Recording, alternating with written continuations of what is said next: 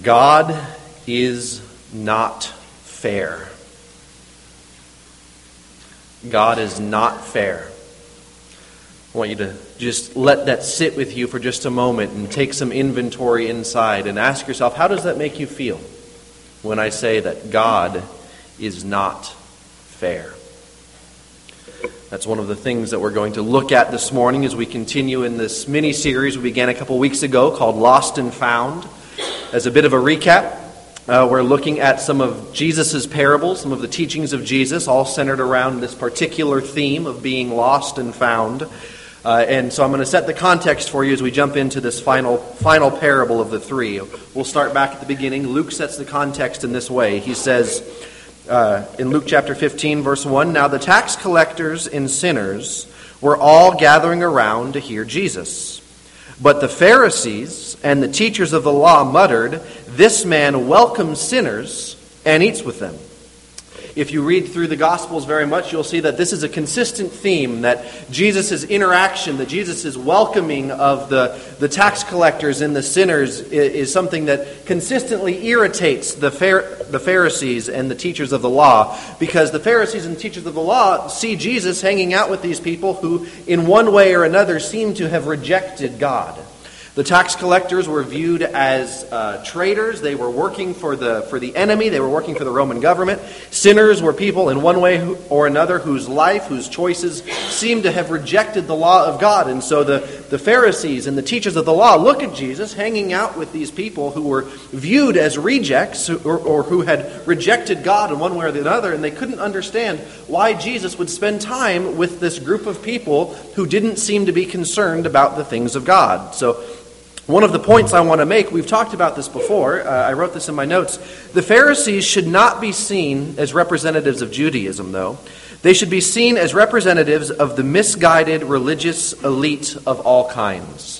And I want to unpack that a little bit, because sometimes we can look at the Pharisees and we can say, oh, look, they represent Judaism, and Judaism is all based on works righteousness and all of this stuff. And we can end up missing the point that the Pharisees, there were Jewish Pharisees and there are Christian Pharisees. Pharisees are they are the misguided religious elite of all forms. People who become more concerned about religious form and religious ritual than they are about the people that the religion is there to help to begin with. And so it can be easy for us to discount the Pharisees and say, oh, well, that was just the Jewish group, and forget that there can be Christian Pharisees just as much as there were Jewish Pharisees. We can slide into religious elitism just as much as any other religion. It's not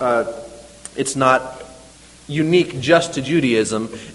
Religious elitism of all kinds is present, and if we're not careful, we can tend to slip in that way. So the Pharisees are representatives of the misguided religious elitism of all kinds. And so what we're looking at, when Jesus responds to their criticism, he responds to them by telling some stories, by speaking in parables. Parables were stories with a point, designed to help Jesus' audience remember the point and understand God in a new way. So Jesus responds by telling some stories. And by telling these stories, he hopes that he can get them to understand just why he's spending so much of his time with the people that the Pharisees and the teachers of the law think that he should reject. So the last couple of weeks, we looked at two of the parables, the parable of the lost sheep and the parable of the lost coin. Today, we're going to continue with the third parable in the series. It's often called the parable of the prodigal son, although that's not necessarily the best title. If we've got the lost sheep and the lost coin, I think a better title is the parable of the lost son. As I'm going to tell you a little bit later, I think there's maybe even a better title that we're going to get to in a little bit. But what you're going to notice is that this parable, the parable of the lost son, is significantly different from the parables of the lost sheep and the parables of the lost coin. Because people are different than sheep and coins, right? People are more complicated than sheep and coins. And so in this third parable, we're going to see a few things that are a little bit different. Jesus goes in a little bit more depth. So here's how he starts the story. Jesus continued, "There was a man who had 2 sons." Jesus begins, there was a man with 2 sons. Now, for everybody who had faithfully attended Saturday school, for people who had read their Bible, what we call the Old Testament, they would realize that this theme of a man having 2 sons was a common theme in the Hebrew Scriptures. You know, this theme of 2 sons carries through. So they would have noticed a theme here as Jesus begins this parable. There was a man who had 2 sons. Now, as we continue through this story, I know that this may be a familiar parable for a lot of you. You may have read this before. You may have heard this parable preached on before, maybe multiple times. And so you sort of know the point of the story, but I'm going to ask you to slow down just a little bit. I'm going to ask you to try to hear this parable again for the first time as much as possible, to hear it again fresh. And as you do it, I want you to pay attention to how the characters in this story make you feel. As we read through the story, pay attention to what's going on inside of your heart and how these characters make you feel. Do they make you feel angry? Do they make you feel upset? Do they make you feel jealous? Do they make you feel sympathetic, sad, happy? Pay attention to how they make you feel. So there was a man who had 2 sons. Jesus continues the story. The younger son said to his father, "Father, give me my share of the estate." So he divided his property between them. Now, this is somewhat unusual. Usually in that culture, for somebody to receive their share of the inheritance, their share of the estate, they would have to wait for their father to pass away, for their father to die. At that point, then the inheritance would be divided up among the remaining children. In this particular case, it's a little unusual that this particular son asked for his share of the inheritance while his father was still living. It wasn't completely unusual. This happened at times. You might hear some preachers say this was basically the younger son telling his father, "Well, I wish you were dead." That's not quite true. It wasn't that unusual, but it was somewhat unusual within that time period to ask for your inheritance while your father was still alive. And yet, in this particular case, the father gave in, the father acknowledged his son's request, and he divided the property between them. Now, in ancient culture, this is usually how inheritance worked. The eldest son would usually get a double portion, and then the following children would receive a smaller amount. So probably what this young man got was a third of the estate, which means that the father would have had to go and potentially sell off some land, sell off some of his assets in order to liquidate that, to give the assets, to give the cash to the son who was asking for it. So this took some giving on the part of the father, and he had to give up some of what was his while he was still alive to meet his son's request. But he did it anyway. So I just want you to think about, if you were this particular father, if you were this parent, how would you feel if your child came to you and asked for their share of the inheritance while you were still alive? Would that make you feel upset? Would you be understanding? How would you feel if your child came to you and asked for their share of the inheritance while you were still alive? Jesus continues the story. He says, "Not long after that, the younger son got together all he had and set off for a distant country, and there squandered his wealth in wild living." Squandered his wealth in wild living. If this was happening today in the 21st century, we might say he went off to Las Vegas and spent all he had on wine and women and gambling and all of the party scene that you can imagine.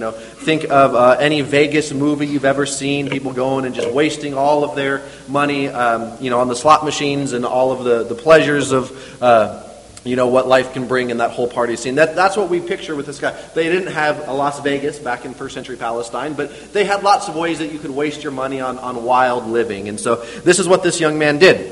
So now what I want you to ask yourself is, how do you feel about the younger son right now? This younger son who went to his father and asked for his inheritance, and then no longer did he get it. He takes off and he goes into a far country and he wastes it all on wild living, just spends it all on wine and women and everything else that irresponsible you can think of. How does this make you feel? If you're the father and you imagine that your child does this to you, does this make you feel angry? Does this make you feel disappointed? Does this make you feel nothing? Do you understand? How do you feel about this younger son right now? Jesus goes on with the story. He says, "After he had spent everything, there was a severe famine in that whole country, and he began to be in need. So he went and hired himself out to a citizen of that country, who sent him to his fields to feed pigs. He longed to fill his stomach with the pods that the pigs were eating, but no one gave him anything." So he goes out and he wastes everything that he's got, and then a famine comes along, and he finds himself now penniless and looking for work, and the only work that he can find is feeding pigs. Now, remember, Jesus is speaking to a Jewish audience, and for a Jewish audience, pigs are unclean. To work with the pigs is about as low as you can go vocation-wise, because you're making yourself unclean every day. So a lot of us, if we're kind of honest, our first reaction may be, well, serves him right, doesn't it? That's what you get for wasting your inheritance on wild living. It serves him right. He ought to, spend a little bit of time with the pigs and get himself together. Some of us are probably thinking that's exactly where he ought to be. That's right where he deserves to be. If he's gonna rebel against his father in that way, well, he deserves to be on the outside as low as he can go, and maybe that'll teach him a few lessons, right? And maybe that's true, right? Maybe we if we make bad decisions, we deserve the fruit of those bad decisions. Maybe some of that is true. Jesus continues the story. When he came to his senses, he said, "How many of my father's hired servants have food to spare? And here I am, starving to death. I will set out and go back to my father and say to him, 'Father, I have sinned against heaven and against you. I am no longer worthy to be called your son. Make me like one of your servants.' So he got up and went to his father." So he realizes that he's at the bottom of the barrel. And one of the things that's interesting about this parable, as we compare it to the first two, with the parable of the lost sheep and the lost coin, the shepherd and the woman went out in search of the things that were lost, right? In this particular case, this parable is different because the father didn't go out in search of the lost son. And that's one of the reasons I said that people are different from sheep and from coins. Sometimes when it comes to people, as difficult as it may be, sometimes people have to hit the bottom before they are ready to come back home. And that's just, sometimes running after somebody before they're ready to come back can be counterproductive. And so that's what's happening here. This young man had to hit rock bottom before he was ready to come home. So he devises this plan to come back home. He says, you know what, I'm not getting anything here. Even my father's servants are better, so it'd be better for me to be a servant in my father's house than a servant here in this stranger's house in this faraway land. So he decides to go back and make himself no longer a son, but a servant. Now, one of the interesting things about this particular record is when you read different scholars on the subject, people are a little divided. Some people think that he was very sincere, that he had really reached the bottom and that he was actually making a turn for the better and that he was really repentant in his heart, that he felt bad about what he had done and that he was going back in a spirit of repentance. Other scholars, on the other hand, say, oh no, he was just, he's always been a conniving little guy, and he's being a conniving little guy in this sense too. He's just making this up so that he can fill his belly, so he can save his own skin. So I just want to take a poll in the audience. I want to see where you are. Raise your hand if you think that the young man was truly repentant. All right, raise your hand if you think that he was just trying to save his own skin. He was just trying to go back. All right, some of you do. I appreciate the honesty. And that's, we know people like that, people who will take advantage of other people's grace, right? People who will take advantage of other people's mercy and generosity. And the thing is, we don't know. The text doesn't tell us what his exact motivations were. Perhaps he was sincere. Perhaps his repentance was real. Perhaps he really felt bad. And perhaps he was just trying to save his own skin. And he knew that Daddy was a kind-hearted man. And if he went back, well, he'd be able to get some food in his belly. Jesus doesn't tell us what his motivation was. So, he goes back to his father. This is how Jesus continues the story. While he was still a long way off, his father saw him. So he's coming back from a faraway country. I want you to picture this. And you have his father over here. His father looks out the window as he's drinking a cup of coffee, and he sees him coming up the driveway. So now I want you to ask yourself, what would you do? If you were in this situation and it was your child who had taken his share of the inheritance, made you sell some of your assets already while you were still alive, and then he went off to a faraway country without so much as a letter, a phone call, a text message, anything like that, wasted all of the money on wild living, and here he's now walking back up your driveway. You know what's gone on. What would you do? How would you react to this young man who had so severely mistreated you, who had rebelled against you, who had taken what you had given him and wasted it all? What would you do? Would you turn him around and send him packing and say, hey, you had your chance. I gave you everything that you asked for. You had your chance. You gotta do this on your own. You're on your own now, buddy. That's it. You're gone. You're done. What would you do? Well, here's what the father in the story does, according to Jesus. While he was still a long way off, his father saw him and was filled with what? Compassion. He was filled with compassion for him, and he ran to his son, and he threw his arms around him, and he kissed him. Is that what you would do? Is that your first inclination? If somebody who rebelled against you and wasted what you had given them, is that your first inclination, is to run towards them and hug them and kiss them and welcome them back into your arms? Maybe. Maybe not. Jesus continues the story. The son said to him, "Father, I have sinned against heaven and against you. I'm no longer worthy to be called your son." You know, he's now saying the thing he'd been practicing the whole way home. He's been walking along, practicing what he's going to say to his father. He gets about halfway through, and his father interrupts him, and his father says this. His father said to his servants, "Quick, bring the best robe and put it on him. Put a ring on his finger and sandals on his feet. Bring the fattened calf and kill it. Let's have a feast and celebrate, for this son of mine was dead and is alive again. He was lost and is found." So they began to celebrate. Would you celebrate if somebody had rebelled against you, who had taken what you had given them and wasted it all and then came back? Would that be a cause for celebration for you, that he was now back? Well, for this father, it was. Jesus continues the story. Meanwhile, however, the older brother was in the field. When he came near the house, he heard music and dancing. So he called one of the servants and asked him what was going on. "Your brother has come," he replied, "and your father has killed the fatted calf because he has him back safe and sound." So now I want you to pretend that you're the older brother. Here you have been.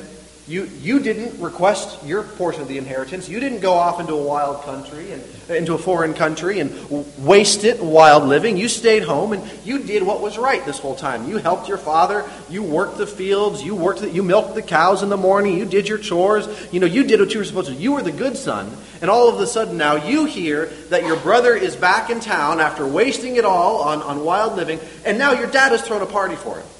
How would you feel at this particular point? If you were the older brother, how would you feel? Would you feel jealous? Would you feel angry? Would what emotions would well up inside of you? Well, Jesus tells us what he felt. It says the older brother became angry and refused to go in. And we can understand that, right? I mean, for him, spending all of his time doing what was right while his brother had wasted it, and now his brother gets the party. So he refuses to go into the party. Jesus says his father comes out. His father went out and pleaded with him. But he answered his father, "Look, all these years I've been slaving away for you and never disobeyed your orders. Yet you never gave me even a young goat so I could celebrate with my friends. But when this son of yours, who squandered your property with prostitutes, comes home, you kill the fattened calf for him." We can kind of relate, right? We can kind of understand why this older brother might be a little testy over this. He's done everything right, and yet his brother gets the party. You can understand why he might feel a little jealous. In other words, here's the translation. Here's his brother's translation. "Dad, it's not fair. It's not fair that he went out and wasted everything, and now he comes back and he gets a party, and I've worked hard all of these years while he was gone, and I've done everything right, and I don't get the party. Dad, it's not fair." You ever felt that way about something? As Americans, we value fairness, right? We value fairness. We want things to be fair. Here's the principle. Fair does not always mean right. Fair does not always mean godly. Fair is not always Christ-like. God is not fair. Again, Jesus doesn't tell stories just for the point of being entertaining. Jesus tells stories with a point, designed to teach truths, spiritual truths. And in this story, the Father is intended to represent God's heart towards the lost. Remember the context. Jesus is sitting with tax collectors and sinners, people who had rejected and rebelled against God. And the Pharisees and the teachers of the law, who had done all of these things right, are criticizing Jesus for being so compassionate and generous to these people who had rejected God. And so in this story, the Father represents God. The Father represents God. And the point, the principle that Jesus is talking, God is not fair. As a matter of fact, Psalm chapter 103, verse 10 says, "He does not treat us as our sins deserve, or repay us according to our iniquities." In other words, God is not fair, and that's a good thing, right? If God had been fair to us, if God treated us as our sins deserved or repaid us according to our iniquities, we probably wouldn't like the results, right? Because if we're honest, if we look back, we know that we have done some things that have hurt other people. And we did them maybe on purpose. We didn't just make mistakes, we sinned, right? We have done things in rebellion against God and His ways. And if He treated us as our sins deserved, then we might not like the result. God was not fair to us. If God was fair, He would have given us what we deserved for our sins. Instead, He gave us grace, and He gave us mercy, and He gave us compassion and generosity and a new life. God is not fair, and that's a good thing. Now, here's the thing. We want God to be merciful towards us, but fair to others, right? We want God to be merciful towards us, but fair to others. In this particular case, the son wanted fairness. He wanted his brother to be treated fairly. And if his brother was to be treated fairly, his father would have sent him away, right?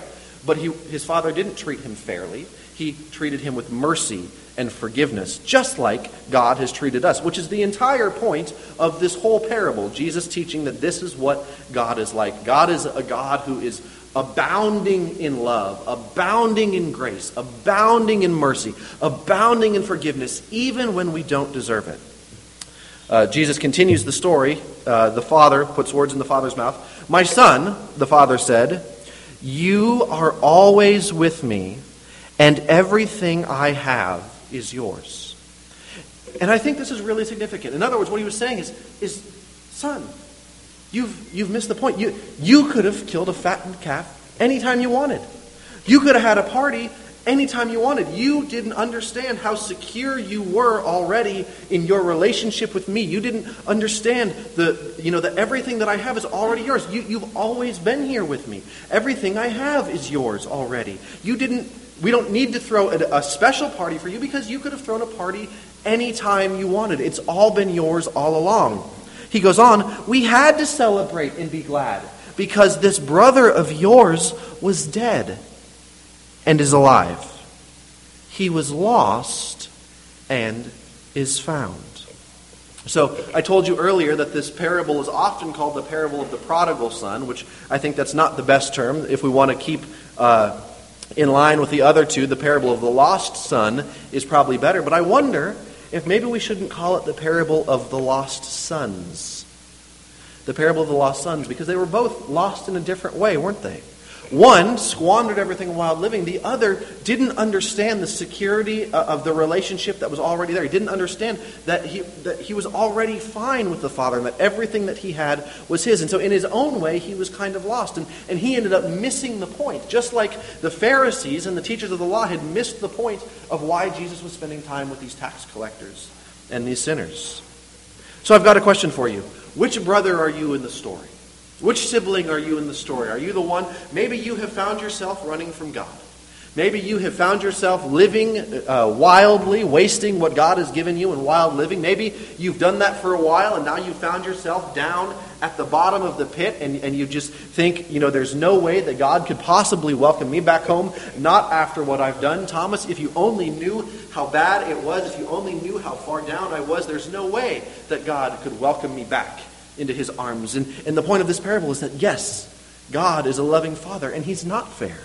He doesn't give you what you deserve. God is the Father waiting for you to come home with open arms, wanting to run out to you and wrap his arms around you and kiss your neck and throw a party for you and celebrate when you come back home. So if you are the younger son who has maybe run away, maybe you have left home for a while and you've done some things that you're not proud of and you're wondering, is there any chance? What happens if I go back home? Is God going to be angry with me? Is he going to punish me? Is he going to smite me for my sins? Then the answer to that is no.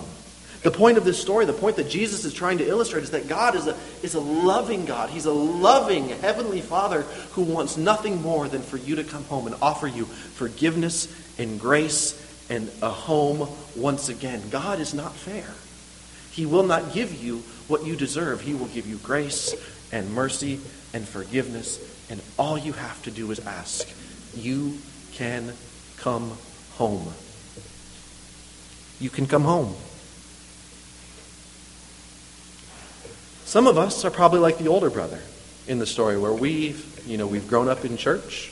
We've done everything right the whole life. We never went out and did any of that wild living. At least not as bad as some people, right? Maybe we've done some things, but it definitely wasn't as bad as those sinners out there, right? So we've sort of done everything right all along, and we've not hit rock bottom. And maybe we find ourselves sometimes feeling a little bit judgmental, a little bit unwelcoming, a little bit wishing that maybe God would be more fair towards those people who would run away. And maybe for us, we need to recognize that maybe we're lost in a little bit of a different way. That at one time, whether we realized it or not, we were the son that had run away. We were the child that had run away. Maybe not in the same degree as others, but we have. And if we're honest, we realize that we're not perfect. We haven't done everything right. We have done things in rebellion to our Heavenly Father, and He's forgiven us. And maybe we need to, if we're the older brother, we need to ask God to change our heart, to help us change our attitude towards those who are still out there, to not be so judgmental and so harsh, but to realize that God's will for them is to come home and to pattern our heart after God. So whichever brother you may find yourself relating to in this story, the Father draws them both in. To the one who ran away, He said, "Welcome back, I love you." And to the one who was feeling harsh and judgmental, He said, "Listen, we're fine. Everything I have is yours. You can have a party anytime you want. I need you to help me welcome him back in." Whichever brother you find yourself in the story, God is drawing you back. He wants you to understand the depth of His love and the depth of His grace and the depth of His forgiveness. So here's the bottom line. God is not fair, and that's a good thing. God is not fair, and that's a good thing. As we sang earlier, and as we're going to sing again here in just a minute, it's not the fairness of God that leads us to repentance. It's His kindness. It's His goodness. We have a good Father. So I'm going to say a word of prayer. Jerry's going to come back up, and we're going to sing the first verse and chorus of kindness one more time. Lord, we thank You for these stories that You have preserved for us in Scripture. We thank You for these stories that paint a picture of who You are. Father, with the shepherd who goes out and search for that lost sheep, for the woman who goes searching for that lost coin, for that father who welcomes the lost son with open arms. We thank You, God, that You are that kind of a God who is consumed with finding the lost, a God who offers forgiveness and grace and mercy and welcomes us back when we've strayed.